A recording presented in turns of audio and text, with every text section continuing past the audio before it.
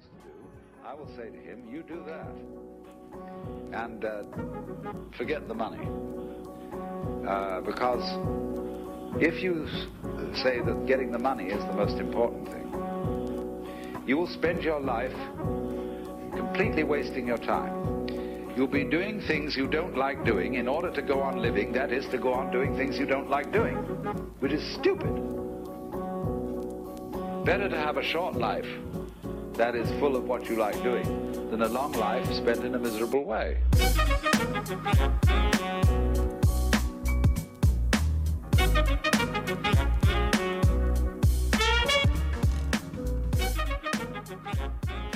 Hello and welcome to the Broken Tangent Animation Podcast, Episode 2. We get to interview a good friend of mine, Peter Lee, who is a principal artist at Blizzard Entertainment. Pete has been there for 14 years, coming up on his big Blizzard ring at 15, coming up soon. We got to talk to Pete about a lot of things, but one thing that I really took away from the interview overall is just how in-depth and thoughtful Pete is when it comes to his artwork.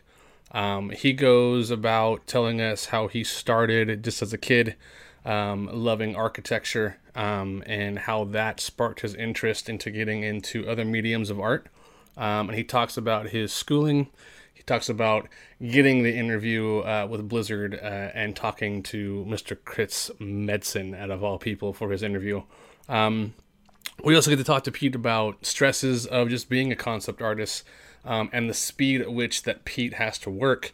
Because Pete works on almost every IP that Blizzard does, Pete has a very specific process in how he approaches his artwork professionally.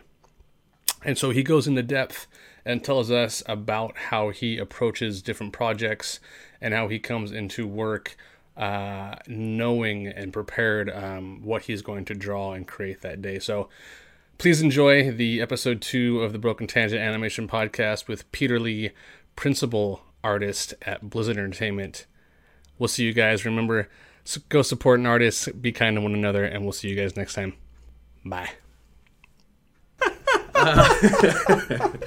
So, welcome to the Broken Tangent Animation Podcast. I'm your host, Curtis Paddock, and we're here today with the great and powerful Peter Lee.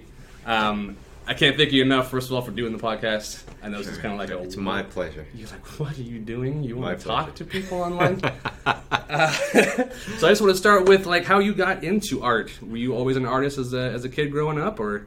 Yes. Okay. God, it's a long story, but a long story short, please indulge us.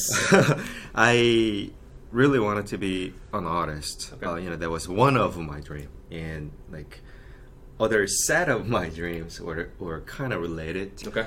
So I wanted to be an architect, and I wanted to be a sculptor, like a traditional, like with clay. Yeah, the stone. Oh, yeah. Okay. Yeah, the stone sculptor.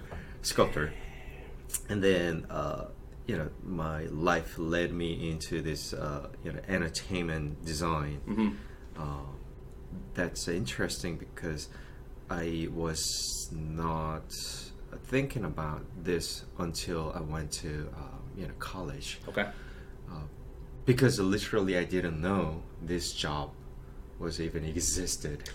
Oh, that's interesting. So growing up, you just I knew an architect can have an art path, right, and you knew that illustration or graphic design. Exactly. Perhaps. Okay. Yes, I love to draw, paint, sculpt, like very traditional art. Like I was all into that, and then I was really into building up the world and environment. That's why I was keening into architect as well.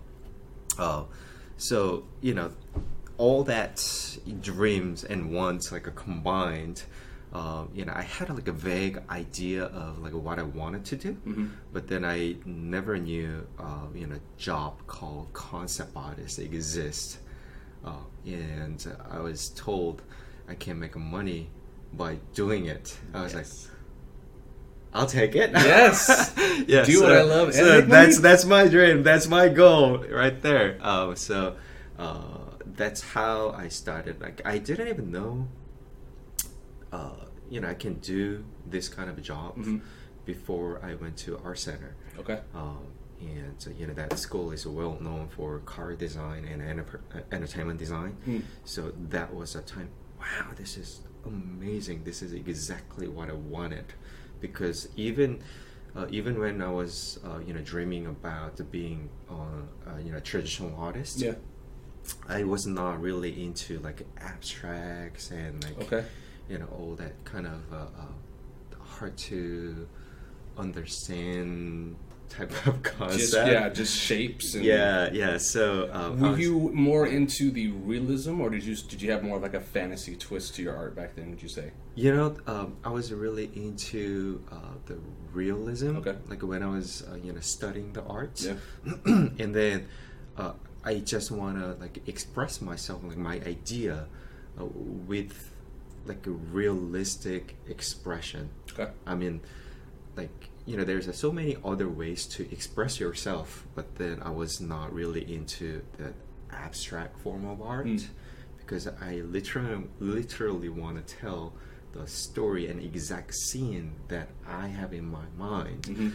But then the challenge was there's not enough job that I can make money by doing so.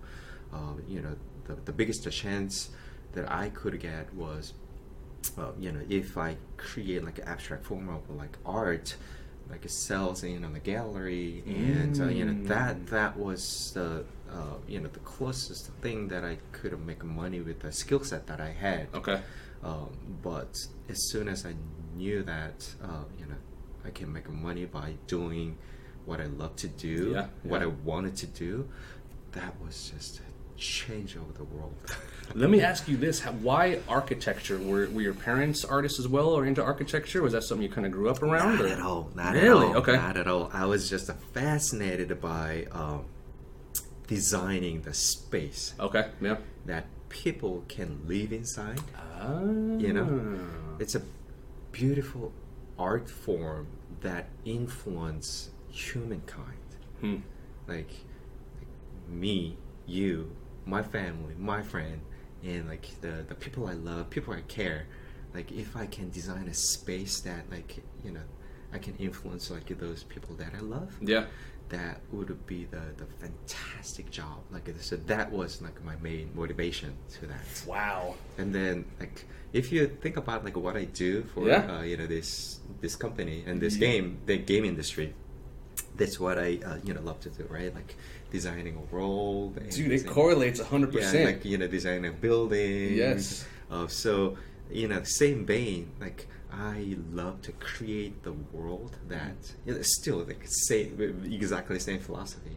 Like I love to design a world that other people can join and play together. Yes. And live inside of it. Yes. So that's the beautiful part of like this job, and that's the thing that I enjoy the most.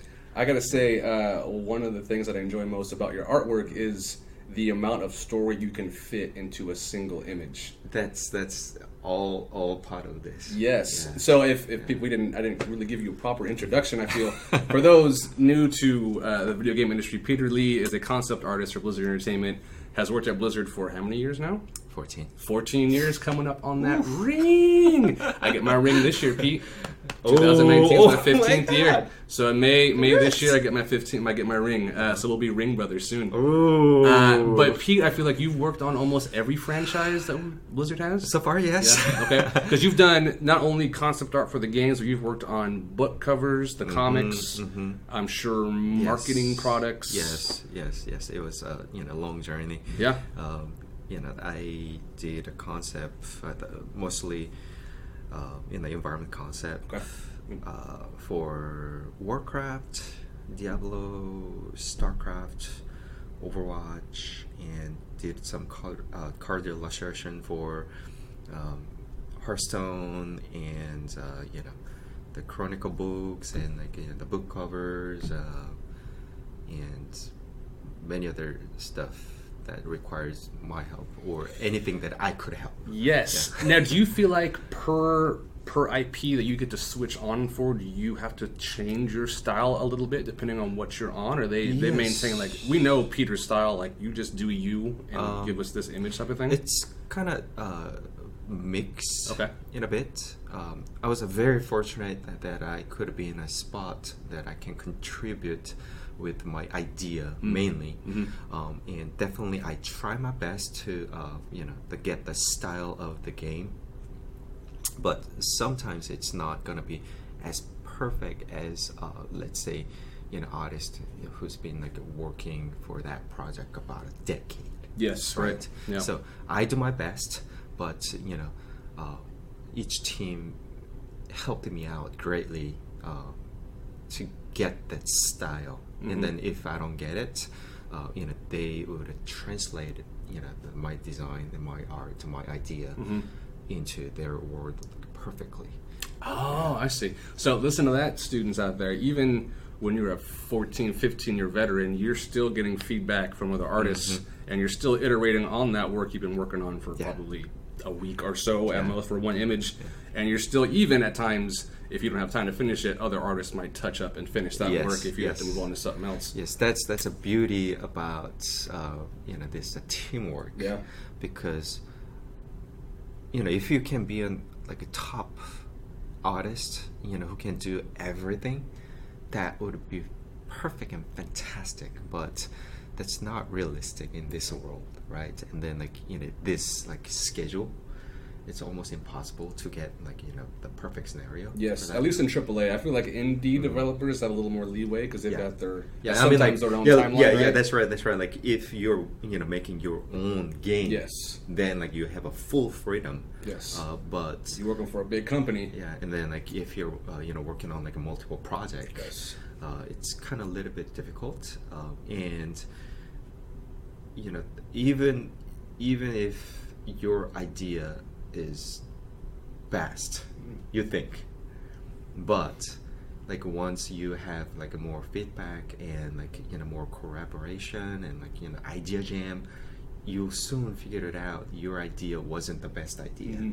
And then having that open-minded about, oh my god, that was a really good idea, I should have definitely applied to that my painting. And if I could have finished it all the way to the end, that would have been perfect. But if you actually had to move on to something else, then the best thing you could do is trust your teammates. Yeah. And let's roll with it. Absolutely. Yeah. So trust, team play. That's the biggest thing for this industry.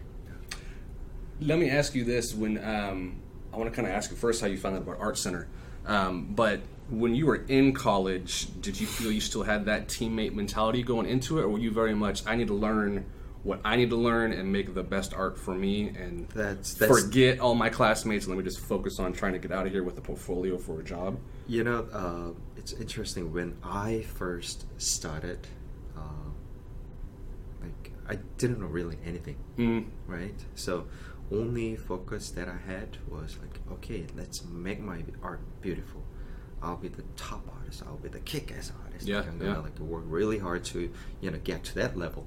But then more you find out you don't know anything. So once you find that out, the next step for your career growth is actually team up and learn from each other, and team up with my classmates and my friends, and do the project together, because probably I am good at certain aspect, but my friend would be a super kick-ass artist for other stuff. And if we share this information together, we get both the best of both sides. Yep. And then that is the fastest way to grow, and that's why it's really important to have good school environment. One of the biggest benefit you can get out of that is if you can find a good school that actually has very competitive students, like studying together. Yeah, that's the benefit you can get. Competitive yet still working together as a team in some respect. Exactly. I feel like I talked about this on the last episode with James, and I felt like in my college I was so focused on trying to be the best artist at my school and not looking at the artists who are already working in the industry. So I kind of compartmentalized myself to like, I need to be the best here at AI, and then I got out to the world and I'm like, holy shit, I'm never going to be anywhere near what I need to be to get into that industry. Right. And that's why I started in QA and kind of worked out from there. Right. But if I would have to go back, I would have loved to just collaborate with the best of the school and try to work towards that goal of making the art beautiful so it's more presentable when you get out of school. When you got out of Art Center, do you feel like your portfolio was industry ready to be like, it's time to get those jobs rolling? Yeah, just to talk a little bit about the career of that program, the career program that Art Center had back in the day when I was in school. With horses and buggies, I'm sure, feet along with me. Once upon a time. That's right. Cue the barefoot in the snow stories. Yeah, so what was really great was, our professors, they trained us in steps. So first, 1 or 2 semesters, only thing you get to do is like a figure drawing, almost. Ooh. Not even painting, like a charcoal drawing, like anatomy drawing, and figure drawing, like a gesture drawing, like a portraits. And you're using one media for this too? It's almost like the monocolor. Okay. Yeah, it's not even color process. It's just graphite. Yeah, and then a 3rd and 4th semester, that's the time that you jump into the color and the painting and the oils and acrylics. And after that, we were finally allowed to do digital paintings and more entertainment design. I heard that's the whole plan got a little bit changed recently, but anyways, I'm talking about myself. Right? Yeah, your structure back then was they were focused on getting you that base. So it's getting the strong foundation was the key, and I still believe that whenever you're looking at the painting, if you get the value structure right, 70% of the time it just it works beautifully no matter what kind of a color you use it. Okay. Yeah. Okay. So once the the value structure is solid, and if you apply the ugliest the color to that, would do. it's still gonna work. Okay. I mean, if you have a beautiful color sense, it's gonna to make it even better. But the value structure is the key to the there's a solid painting, and all that knowledge, and then all that the sense that you develop was actually came from the foundation studies of the charcoal drawings and character drawings and figure drawings. So all that stuff, it was a build up, and then digital painting was literally different tool at that point. Yeah, it was pretty new at that point too. Painting in Photoshop was a new concept and not completely honed like it is now. Yeah. So that was one of the very important stuff that I always emphasize. If anybody asks me a question what should I do, how comfortable are you with drawing figures or drawing environments with the own pencil, just pen and paper. Just try to step away from using shortcuts too early, using a photo reference or photo textures. That is a good tool to speed it up your process, but it's not gonna solve your fundamental problem. Right. Yeah. So problem solving is the key. And by photo reference, you mean using the photos in your scene to draw on top of? Yeah, or reference them and then to paint. No, like a draw on top of it, or Okay. just like a cut out like a section of it and then paste it. Yeah, almost like compositing in a sense. Yeah. They take their matte painting, Yeah. they take real sky and kind of paint on top. Yeah. Okay. I mean, like that is such a great painting technique, Right. But it's not the fundamental design solving process. Was that a concept you were working on before going into school, like just focusing on your anatomy, your design, your perspective, all the fundamental design properties going into it before you got into school? Yes. Okay. Yes. I started my professional education when I was 14, Okay. 15. Okay. So I went to Art Center around 22. Okay. So solid 6-7 years plus 2 extra years from Art Center. Yes. So So you went the full term plus 2 extra at Art Center? no. I mean like. You mean that you're a professional and then 2 years at Art Center? Okay, I got you. So like a solid 8 years of my training. Yeah. I was fully dedicated to studying very traditionally human forms and looking at the world and observing it and being able to paint it as I wanted. Yes. So that was my preparation to get to the next step. Okay. Yeah. Let me ask you some of the artists and references you were using in those 6 years before school. What were some of your big influences on getting those fundamental principles down? Caravaggio. Okay, Caravaggio. Yeah, Caravaggio is he's the number one pick I always pick. Okay. Yeah. God, it sounds so old.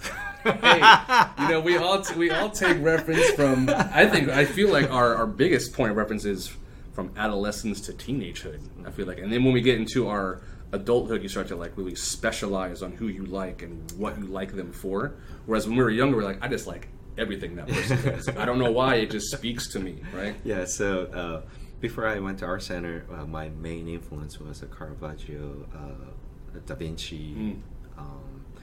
And Michelangelo, so those old masters, or Renaissance masters. Yes. They were my idol. Okay. Now, were you also sculpting in those 6 years? Were you trying to do the marble? No, and the I rock never work? got Okay. got to the stone sculpture. Okay, you were doing clay? Yeah, so I was Awesome. doing a clay. And then that was my plan whenever I go to art school. Mm-hmm. Like that was my next step. Jump into the stone sculpture. That stuff blows me away. Like I have some old European art books of like just the close up on David's hands from I cannot even fathom how someone with stone and marble chipped and polished away to get that perfect anatomy, and you can see like the tendons through the form. It is freaking like softest like a cloth. I don't understand. Right, Pete. with the hardest the material you can ever get. Yeah. Was it all chiseled, do you know, or were they actually buffering the stone too to get that polished, smooth part? You tell me. I don't know. Okay, you don't know. I'm curious. Internet, tell us, because I don't know. I have been, since I've seen these, I have always been curious, like, how did he get that refinement and that smooth transition from muscle to cloth? And that's just fascinating. Yeah. But anyways. Yes. Yeah. So, so you had the six years before Art Center. Now, during those 6 years, were you still at home? Were you already in the States at that point? So I'm trying to find out how you ended up coming out to the States and I'm making this leap, coming out here to do it. I spent. Let me track back a little. Yeah. So I started my professional education first year of the high school. Okay. So that was my the real time that I started to learn how to paint and draw properly. Where you said this is going to be my career. This is where I want to start this journey. So that was the time, and I spent 3 years in Korea, learning all that, and I actually came back to Arizona because that's where my parents lived. Okay. Yeah. So went to community college over there, and then we had a great professor over there. So in that school, spent another 3 years, I guess. Damn. Yeah, just studying the same thing that I was just talking about. Yeah. Like, in the figure drawings and like the figure paintings and like very figurative works. And then I moved to California. Okay. To attend the art center. Was there a point in time where you were like, I love this digital art media? Like, why didn't this come earlier? Are you still ingrained, like, I need that traditional, I need to every once a week, 2 times a day, come back to pen and paper? I still go out for the landscape painting on the weekends. Yes. I cannot go as often as I used to, right. With the newborn baby. Yes. Family time. Yeah, but it's a very different mentality. Like whenever I go there, I am still in this like student mind, like trying to learn, something new. Yeah. So one of the biggest, the thing or the biggest difference is. There's no Control Z. No, there is not. Are you using ink, or do you like to use like gouache? You like to use gouache. Okay, yeah, that is no erase, no Control Z. So it's a very tricky, material to work with. Yes. So before you put your paint on the paper, you actually have to think about it. You have to actually have to make a perfect color on the palette, and you have to mix the color. And in order to do that, you have to make a perfect plan. Okay, I need this color in this corner, so I need to mix these 2 colors to make that, and then mix it. And oh my God, do I want to make a brush stroke this way or that way? Right? Now, does gouache dry fast like acrylic does? Yes. Okay. Yes. Okay, so it's also a very fast medium too. Okay. Yeah. So it's a very tricky. But then that Inktober is scary enough for me, Pete, let alone trying to paint with gouache. That is just a beautiful, beautiful way to learn. Okay. And, teach you how precious each stroke can be. Mm-hmm. So, whenever you're making each stroke, it actually had to be very thought out and planned out. Because, once you do it, there's no way to go back. Yeah, it's there forever. Yes. That's an interesting way to also approach this art in general. Is you make that stroke, you make that keyframe, and you're stuck with it, so to speak, and trying to leave it there. I mean, this. Oh my God, I'm sharing my secret.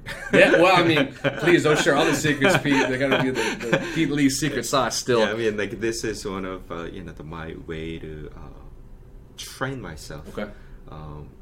As you know, I tend to paint fast, right? I get my work done. Can I just tell you, Pete? Yeah. So before I got to meet you as friends as we are now, I like to call you friend. Mm-hmm.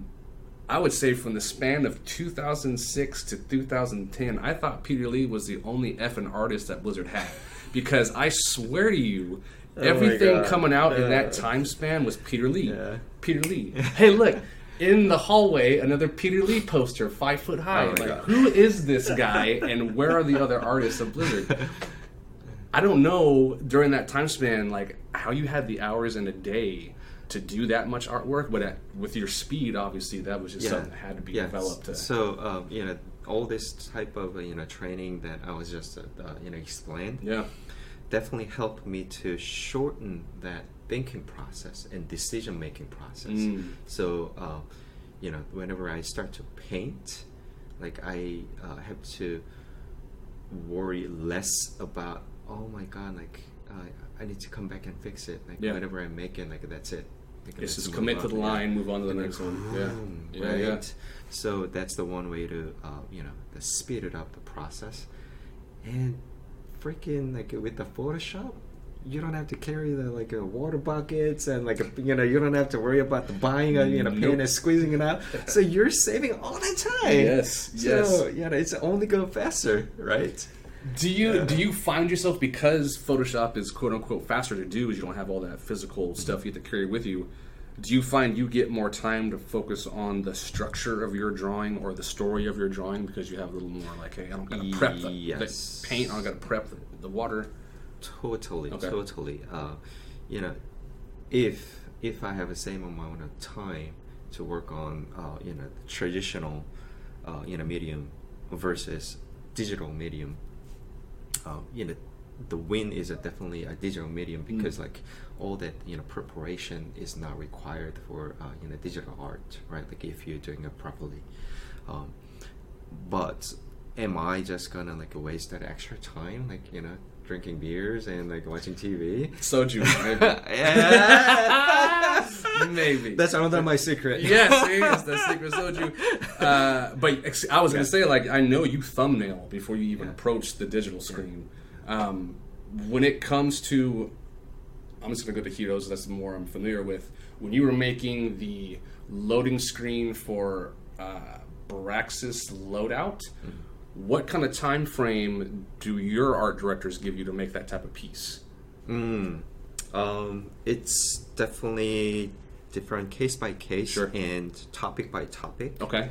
Was there an average you could maybe kind of shoot around just for reference for students? And so usual illustration, like loading screen quality illustration. Book cover, would that fall in that time frame? Okay. Yeah, so that kind of a full illustration.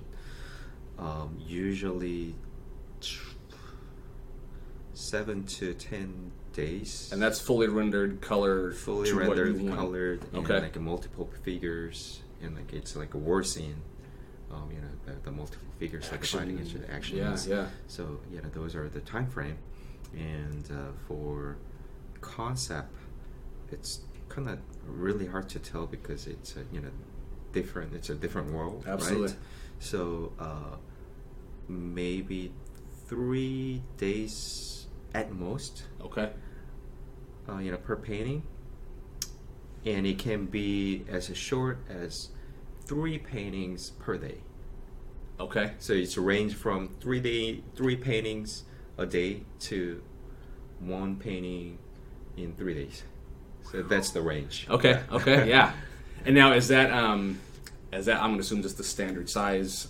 I can't imagine you work pretty big as far as size doesn't matter. Okay. It's just what's the content and what's the story that you need. Yeah. I do want to talk a little bit about, if I can, I got to catch your speech a couple years ago about controlling the chaos. Is that something that we can kind of dive into, just a little brief of how you approach setting up your image and what kind of things you take into account before you approach it?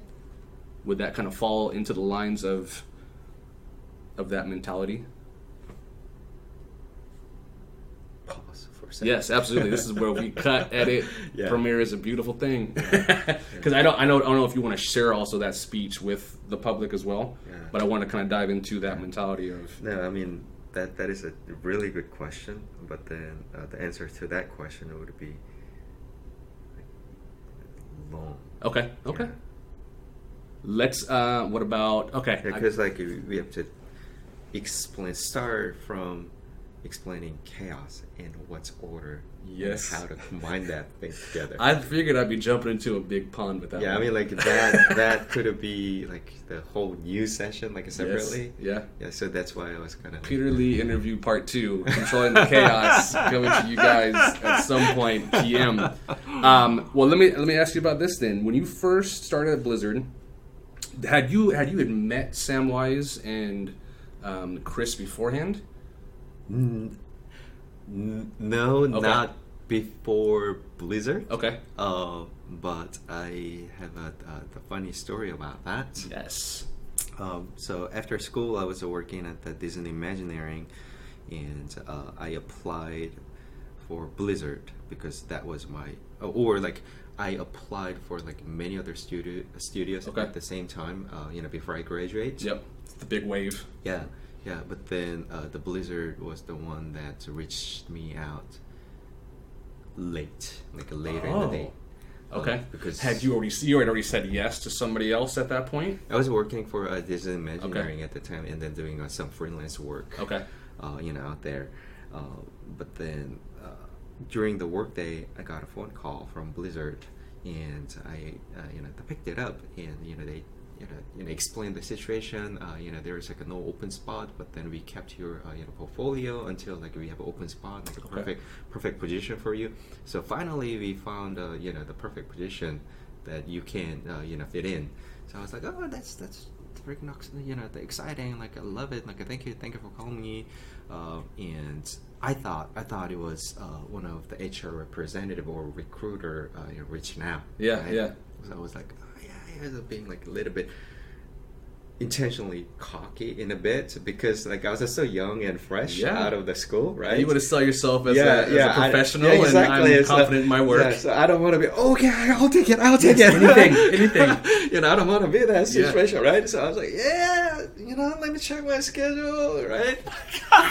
Let me see if I can pencil you in, Blizzard. Yeah. So that's how that conversation went. But then it was Chris Metzen who called. Now, record skip. Chris Metzen, as everyone knows, a long-time Blizzard founder. So I mean, like it worked out perfectly because I didn't know it was a Chris. Yeah. And I even if I knew him, I didn't know how big that guy is in this industry. So I was like, yeah, dude. Where's my office and what time should I show up to work? Is basically what he said. Yeah, so it was a very interesting. And then on the interview, on-site interview day, I came in and I saw the Metzen walked in, and I had like he's like shoes up, hey, what's up, Pete? And I was like, man, it's a different. Yeah, this is not the man I talked to. And then there's another man like walks in. He looked like a dwarf with the fluffy hair. You know what I'm. You know who I'm talking about. The illustrious curl. The illustrious. So Samwise walks in, with his drawing pad, and he's just like leave the drawing pad, and then he's just like, hey Pete, and then he's just draws, and I was like, okay, there's another character right there. What is this interview? Yeah. And then like a really tall, skinny guy, looks like a night owl, like walks in.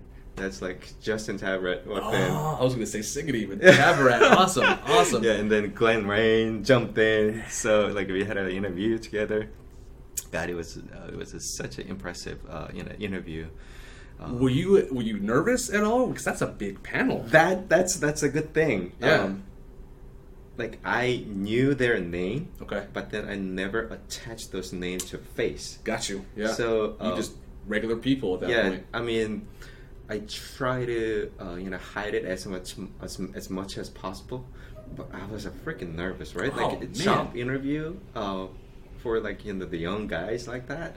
It's nerve breaking. And you were in your young 20s at that point. Oh. Yeah. So I was like, dude, like. I'm cool, I'm chill, but then I couldn't even, figure it out who's who. Yeah. And I literally didn't know who those guys were. God, it's a shame. Not at all. Not at all. Because I think in the end, that really sets the tone for your interview, because you can be more comfortable with yourself and just say what you want to say instead of being nervous and withheld. Yeah. I had Samwise in my Heroes of the Storm interview with HR, and I told Sam up front, like, I got to get this out. I am such a fan of you and your work, and I've followed you for so long, being at Blizzard for so long. I said to say that. Okay, let's go to the interview. Whatever you got to ask me after that, Sam, it's cool. Yeah, so I just had to get that out. So it was a good that I couldn't connect the dots together, so I can be like more be myself and express and talk about my artwork and what can I bring to the table for this company, and then like as the interview goes, I slowly start to figure it out. It sounds like a Sammy. It must be Sammy. Like, what did I fucking say? What did I just fucking say to so much? You get that pullback in the background behind you. I can imagine. It was a very interesting. But then because of that, everything was a little bit more natural. Okay. I can be myself instead of like trying to be the fresh guy, trying to get a job. Yeah, like, yeah. Okay, I can do anything. Like, please give me a job. I can be just true to myself. Yes. And while we were reviewing my portfolio, oh my God, like this is 14 years ago, right? So we still had to print out the paintings and make a perfect portfolio. Oh, yes. Like a shiny colors. Did you put the vellum on top of the paintings too to protect them? Oh, and then, like a cover letter, right? Oh, all days. For you kids out there, those are the days. You had to be professional and you had to take time to make that portfolio. And then you actually had to make your own, like a business card. Yeah. Like a CD. Sometimes people put drink coasters. They make custom drink coasters for it. Oh my God. Yeah, so we were just like looking at portfolio. And I had to confess to myself. I told Sammy that, oh my God, like I was playing this online game like extensively, and if I didn't play that that much, my portfolio could be like tripled, and I feel guilty about that. And I have to tell you that. And then Sammy just like smiled, and then he goes like, if you haven't spent that much time like playing game, like you wouldn't even be here. Like, It's a good point. Yeah, you wouldn't even have like a chance to get this interview. Was your portfolio geared towards Blizzard, or was it just works from your past professional career? It was kind of like a mix. Okay. Because it was a little bit different environment, back then. If anybody asked me that question right now, my answer would be, if there's any company that's you want to work for, do your homework, like study their style and study their games and like play it as much as you can to fully understand what they need, and then make your portfolio fit into their needs. So that would be the suggestion that I would give to anybody right now. But then it was a little bit different situation back then. So my portfolio was kind of like a little bit generic. Okay. So that's why I actually had to take a art test, because they gave an art test. Yeah. Too. Oh wow. Because the Metzen, he's a great guy with this like super sense. Yeah. He can definitely picture you. Like the usage of your skill set in this environment. So he definitely had something in his deep inside of mind, but then there's no evidence, right? Because like my portfolio didn't have the Warcraft related stuff. So that's why he asked me to, hey, can you do the painting, the Warcraft environment painting as an art test? I was like, yeah, I'll do it. Like, so I took a test, that was a 2-week test. So he asked me to do like one painting. Okay. Digital or traditional? Digital. Okay. Yeah. But then I end up finishing like 4 paintings for him.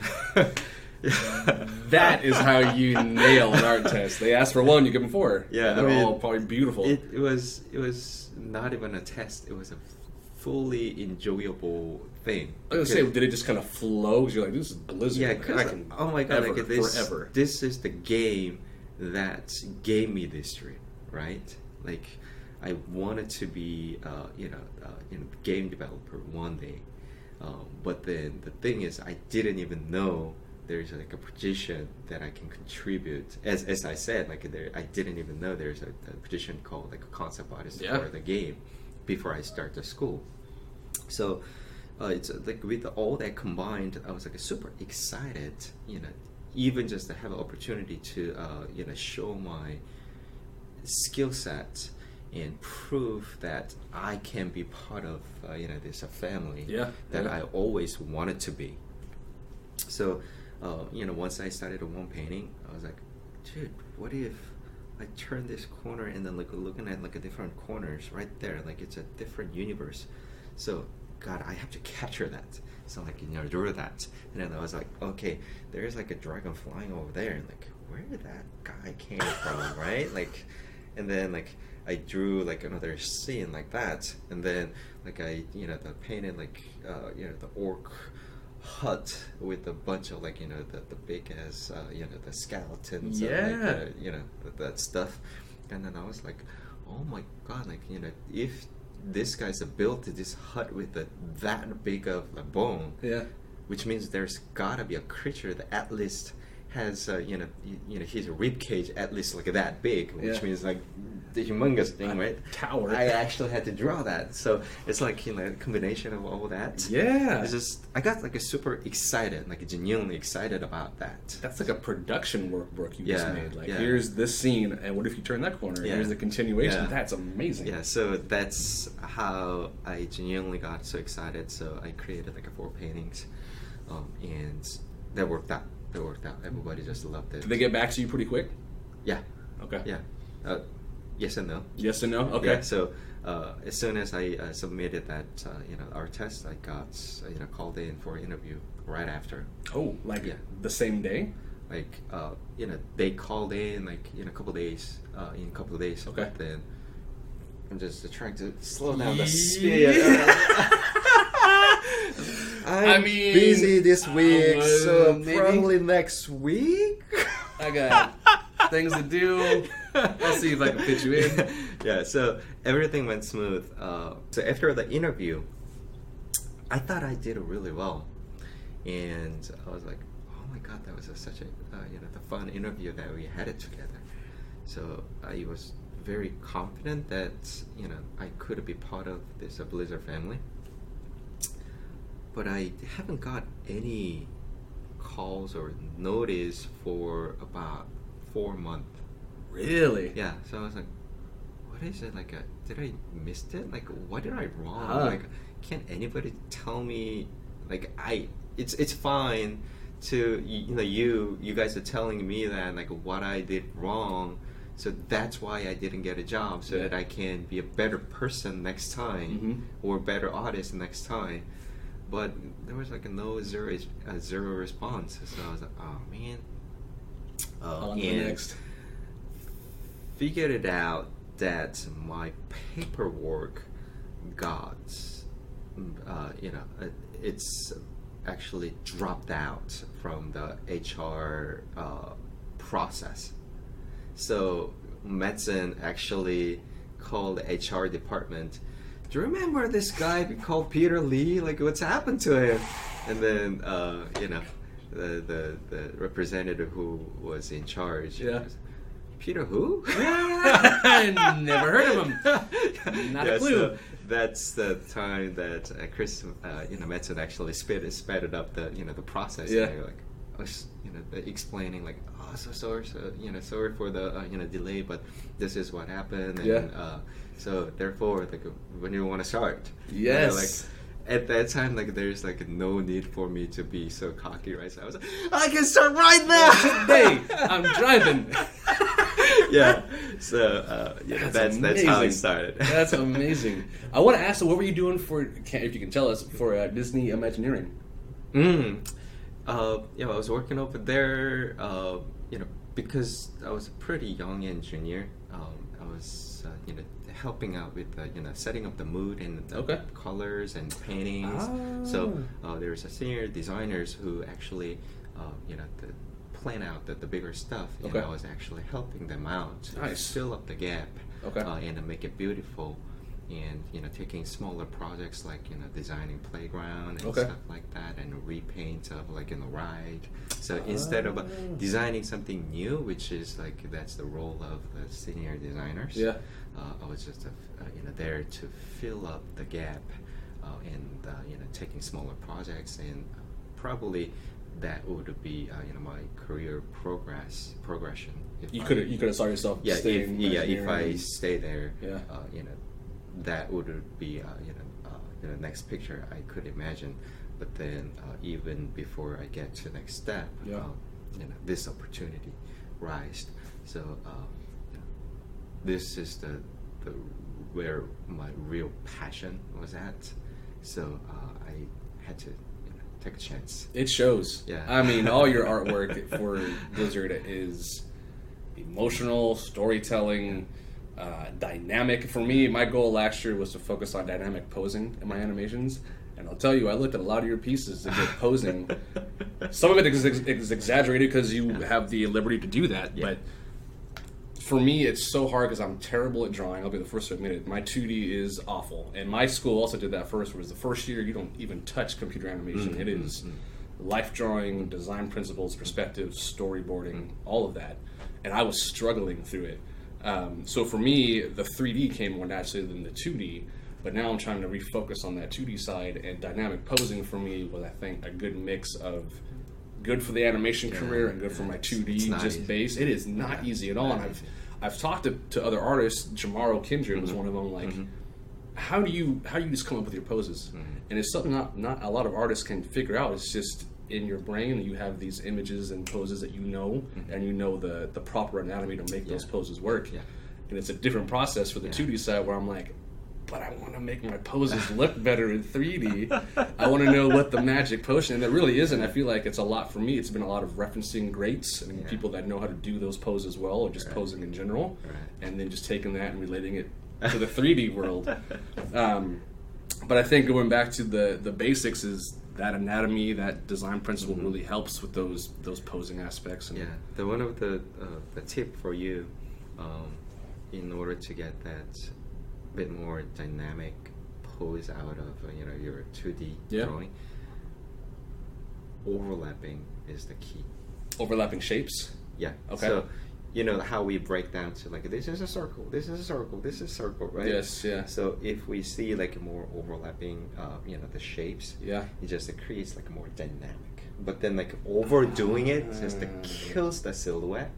Okay. So maintaining like the silhouette is really important, but then if there's any the place or a chance that you can overlap the shapes, it just like creates a bit more dynamic perspective. Yes. So instead of like doing that, like I'm talking to camera, like instead of doing that, like doing this might be more dynamic perspective wise, right?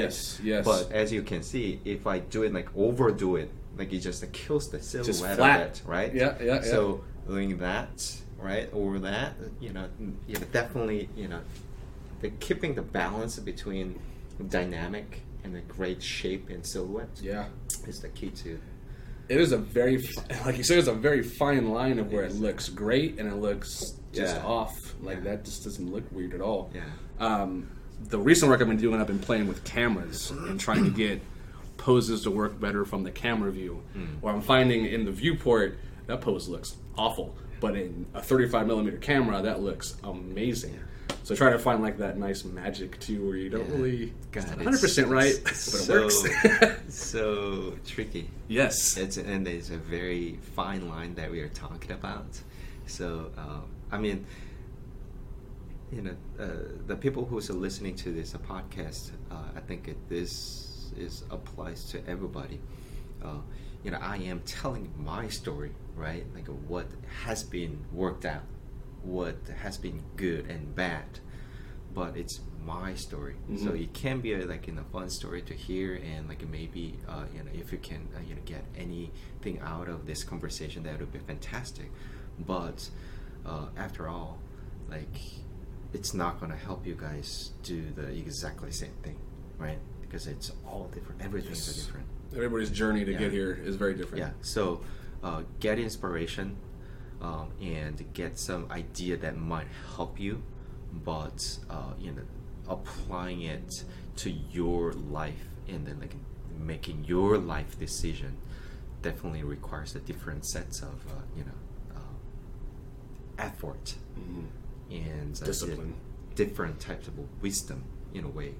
So that's the one thing that I just want to call out. Yes. Yeah. I'm glad you do. Yeah, I'm like, love to share all my experience, but then, come on, like, it becomes literally a story. Oh yeah, yeah. Because that was your journey, exactly. And I prefixed this in my episode 0 is everybody's journey to get to where they want to go in this art career is different. You may not want to be at Blizzard, and that's fine.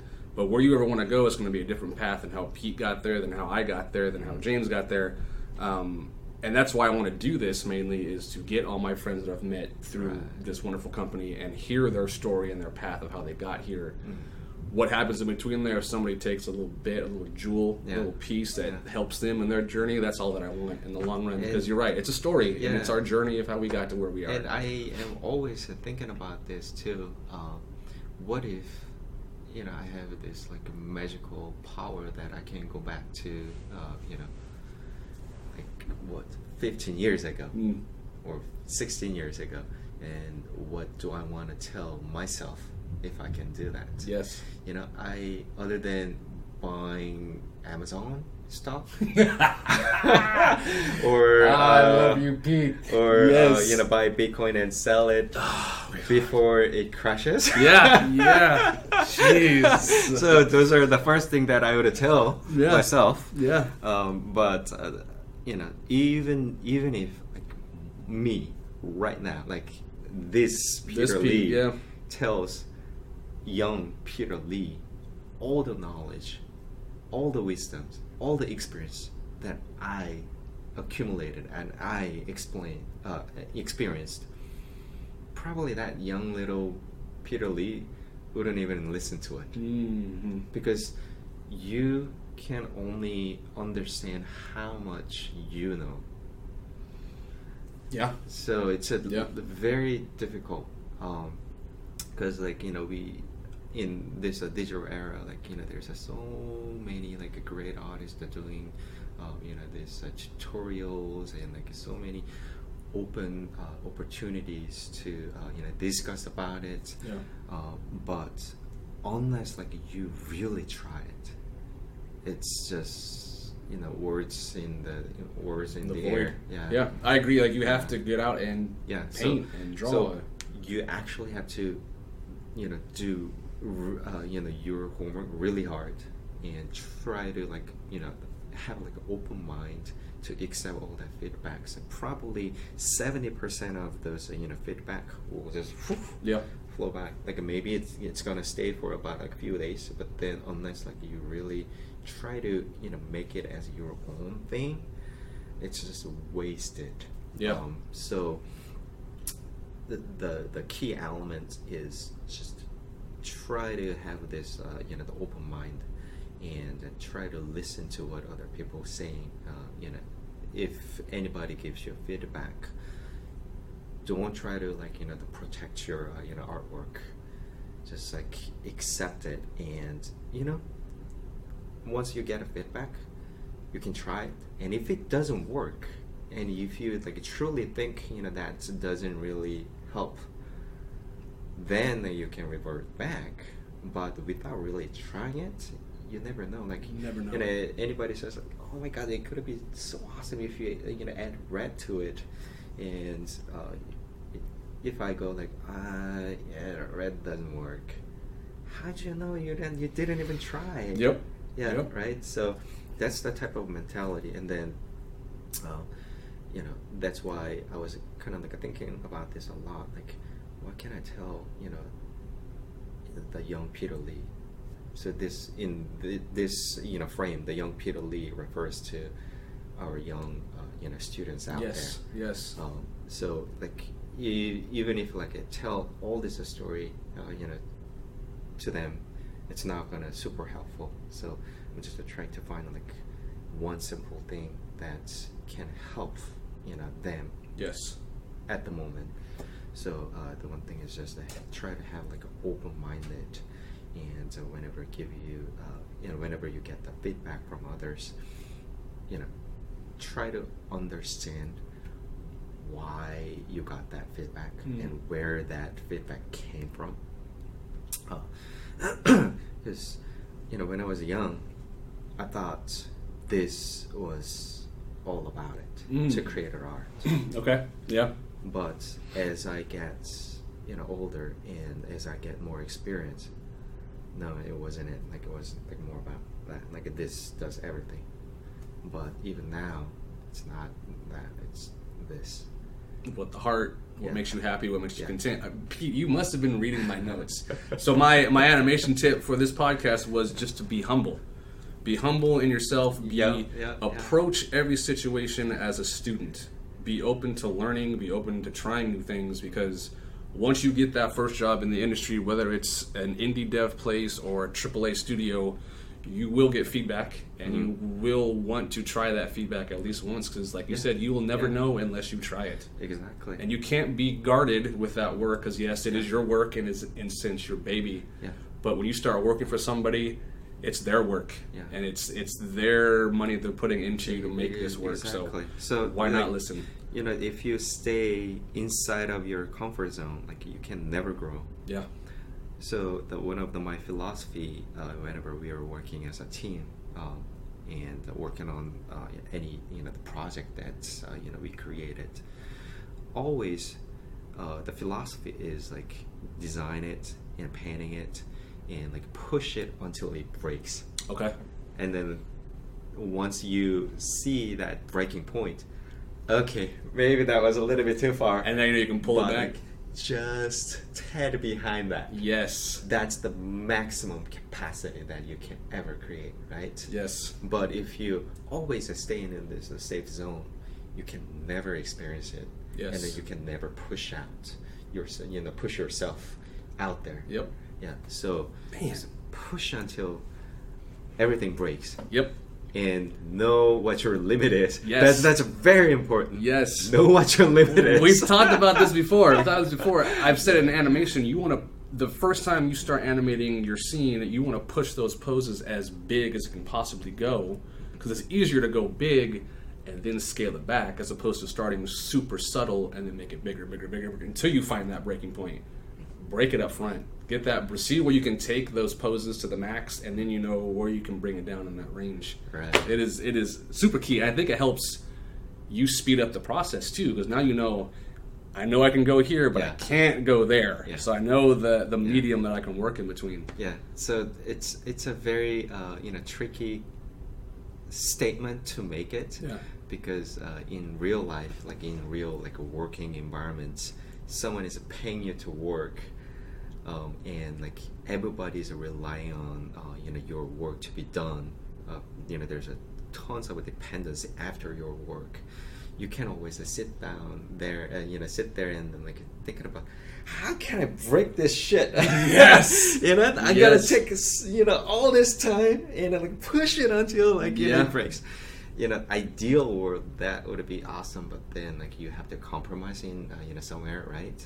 So that's why I always dedicate my personal time, to do that, so that I can, get that, knowledge, soaked into my heart and brain. Yeah. And on the next day that I come to work, that's the time that I use that, knowledge or that test that I did. Okay. So you do a lot of your research at home before you come into the day. In some cases, when you have the time to, you do your R&D before you even step foot into the job the next morning. Yes. So you sit down at the computer, I already have an idea of what I'm doing. I know the composition, the story behind this, instead of going like, what am I even going to paint today? Yeah, so that's the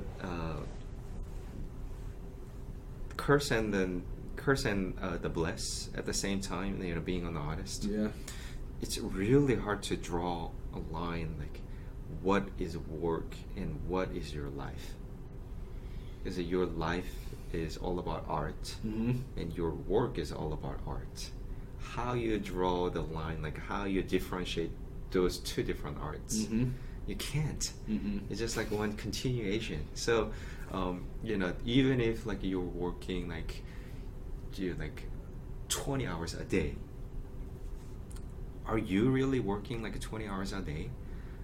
I can't really tell, because like sometimes I do this artwork for myself, but that's the artwork that I did for myself definitely influences the work that I do, the art that I create for the company. Yeah. So it's like you can't. It's very difficult to draw a line. Like I have to. Yep. I have to support my family, my friends. Yes. And my own sanity. Yeah. But then it's a very difficult. So that's why I always see it as like a gift and a curse. Do you stray away from the action types of art when you're drawing for yourself now? What do you mean by that? Less StarCraft action, less Heroes of the Storm action, less like people fighting action scenes. Do you tend to lean more towards environment when you're drawing for yourself to kind of mellow out, or sketch from life, just like go out to a park and sketch people? Whenever? Yes, whenever I do that traditional the gouache painting, like I only do in the environment. Okay. Usually, I go to someplace quiet. Yes. Sometimes it can be dangerous. Sure. But just sitting out there in the wilderness, by yourself, and just looking at this like Mother Nature, it's just amazing. It's just sublime. It's actually like presses you and hugs you like from all around, and like the wind that you hear, it's like a beautiful moment. And then like trying to learn from the nature, and then I try to capture that beautiful moment into my canvas. But during that process, it's just that is one of my way to get like meditated. Like all this that crazy thoughts and the stressful thoughts, it blows away. That's good. Yeah. And you come into work refreshed and looking forward to it instead of just. Do you ever get burned out? You ever get phases of burnout where you're like, I just need to take a break and not touch any type of media?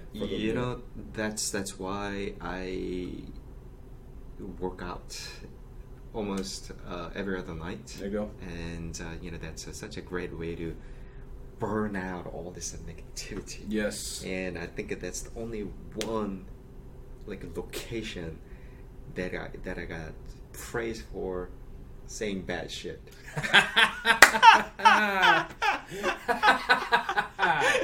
Yes. And then like that's the only place you don't get into a trouble by saying bad shit. Yes. Right? Yes. Do you have the time to like take walks during the day at work, or are you pretty like, I got too much to even try to take a break and kind of clear my head for the day? There's like the one time frame between 3 to 4 every day. Okay. I had to take about like a 15-minute like walk out there. And during that time I usually disconnect everything. Yes. And I am not asking my friends to go out together, because I just needed like my alone time. Yep. Yeah, so that's another way to get like recharged like very quickly. Yeah, and then like finish out the day. Yeah, so I agree. I try my best just to to stay on top of this the wave. Yeah, because like once you get underneath it, like it's just 100% sick. 100%. Yeah. So to find like the best way to keep yourself like motivated and refreshed. That's another key to the success of this industry, because I know the young artist tends to have like more like energy and they're more passionate about everything, so they just like push and push and push. But then the thing is, you have to see it as like a long term marathon. Yeah. So once you burn out so quickly, then probably you're not going to be as successful as you can be. Yeah. If you see like the bigger picture. So I try my best to stay on top of the game, but during that process I also try to keep my positive mentality as much as possible. Yes. Yeah. Yeah, I agree. I try to take 2 walks a day for about 10-15 minutes, just to relax. And I feel like now, as being a father, I feel like coming home to seeing the baby really does a lot for me. It just kind of gets, you know what I mean? Like it just takes your mind off of it. And I know students out there may not have children, but just getting away and getting in your own headspace for 10 to 15 minutes a day, taking a walk, I think is fantastic, because you're right. Like, I don't need to invite my friends to this walk. I just need to be with me for a minute and figure out what I need to do for today, for the week. And since I've been doing that the last couple of years, it's really helped my day-to-day, I feel like, where now I'm more focused and I know, okay, here I'm at my break, let me see what's from noon to 3, I got this planned out, and let's just go do it. Yeah, and then even throughout the day, you know, if you can find like a really good friends around you, you know, we can, you know, find a like off topic that's not related to the work, and just like, you know, joke about it and laugh about it. Yep. Like, Carson and I, we always talk about baseball. Yes. So you know, that's another like a good way to you know, get, you know, that friendship going, but also you know, it relieve you know, that you know, the stress, like, you know, like step out of that zone for a minute and talk about something that's not art or video game related for a little bit. Any, you know, chance or any opportunity that I can see, I just like recharge and go. Yes. Yeah. So I gotta tell you, Pete, so I fanboyed out that night after we met, like officially that day. Yeah. So Pete and I met when I first started on Heroes of the Storm. I got to sit kind of in his cubicle area, and I think the first day I was looking at baseball scores or something. And I had never met Pete face to face before. I just known him as the artwork. And then he rolled over and asked me, "Oh, who's your favorite baseball team?" And I turned around, and in my head I went, "Holy shit, that's Peter Lee asking me about my baseball team right now." And we chatted for a good like 15, 20 minutes that first day just about baseball. And I went home and told my wife, I'm like, "Look, I know you hate sports. I know baseball is not your thing, but baseball just made me the coolest friend you can ever imagine right now." And I geeked out. Like, Pete, I'm such a fan of your artwork. I'm such a fan of you as a person. Like, your mentality and your approach to this is in depth and it's thoughtful. You know what I mean? Yeah, like the same thing. Like, you know, every time I talk to you, your openness. Like, I didn't pay him for this, just so you know. You know, your openness, you know, you know, and you know, making people so comfortable to reach out to you, and you know, you're whenever like we were talking about artwork, like you're like 100% open to accept the feedback, and you know, that thing is just amazing. That type of like mentality and that type of positivity in you is just like, you know, inspires me more. Yeah. Thank you, Pete. That means a lot, man. Thank you. I appreciate it. Well, let's wrap this up. Is there any like social media that you want to plug for the podcast? Do you have a Twitter or website that people can check out and see your art at? I use ArtStation. Okay. Peter Concept. Peter Concept at ArtStation. Yeah. Okay. So you know, that was the thing that I was using the most lately, and probably I should update that like soon. Man, everyone. Yeah. This is finally that time to sit there and do it, kids. Soon TM. Y'all, soon TM. Yeah. Let me ask you one fun question before we start. So there was a website back in the day that apparently is still up called Sons of the Storm. Ooh. Peter Dragoon Lee. Was that now? Was that something that you, Chris, and Samwise came up with and just kind of just went at it? Yeah. So to talk about a little bit about that. Sammy, Metzen, Trevor, and Renee, you know, they started, you know, so that like they can share their, you know, the work that created for, you know, Blizzard and personal work. Almost like a Blizzard art station, right? Yeah, and then like, you know, they slowly start to invite more sons to the group. So, yeah, Glenn was the fifth son of that group, and I was the sixth. Yes. And then the Wang Wei and Mark Gibbons, you know, so you know, a few other, you know, the Luke was there, so you know, it was just a fun way to you know, get our artwork, you know, properly you know, out there, and then like, you know, communicating with our fans, you know, more freely. Yes. So that was the thing, and each one of them actually has their nickname. Sammy's nickname is the Panda King. Yes. I think Metzen is a Thunder God. Yeah. The Trevor is a Thammer. Yeah. Yeah. So like we all had like a different like names, and then I was like, oh, what can I be? And Sammy and Renee goes like, how about Dragoon? I was like, dragon, like dragon. Yeah. Yeah, but then like you draw, so dragon. I was like, Yes. perfect. I love it. And Yeah, so because it is done. to give you a little bit of like in the story, in the StarCraft was the game that inspired me the most when I was a young little kid. The original or Brood War? Original. Okay. Original. So whenever that that game came out, 98? Maybe? 98? 98. Okay, somewhere in there. Oh, I Yeah. got that. So I, before that, like, I think Warcraft 2 was the first Blizzard game that I actually played. Yeah. But then I wasn't really into it back then I didn't have much of an English skill to understand what they're saying. And we didn't have it localized then. I am not sure about that. You but got then the English version. The version that I got was the English version, and I was not be able to understand what is like a green man and then the pink man fights together.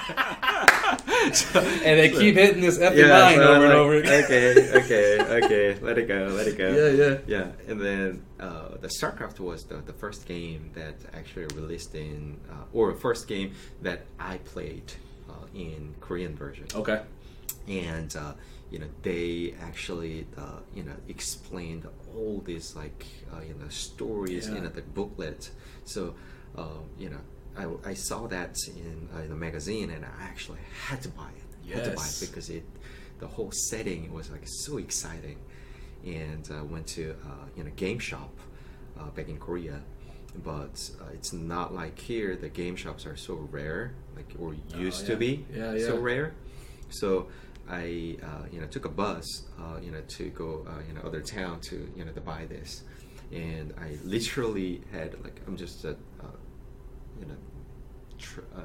using an example so that it's easier to understand.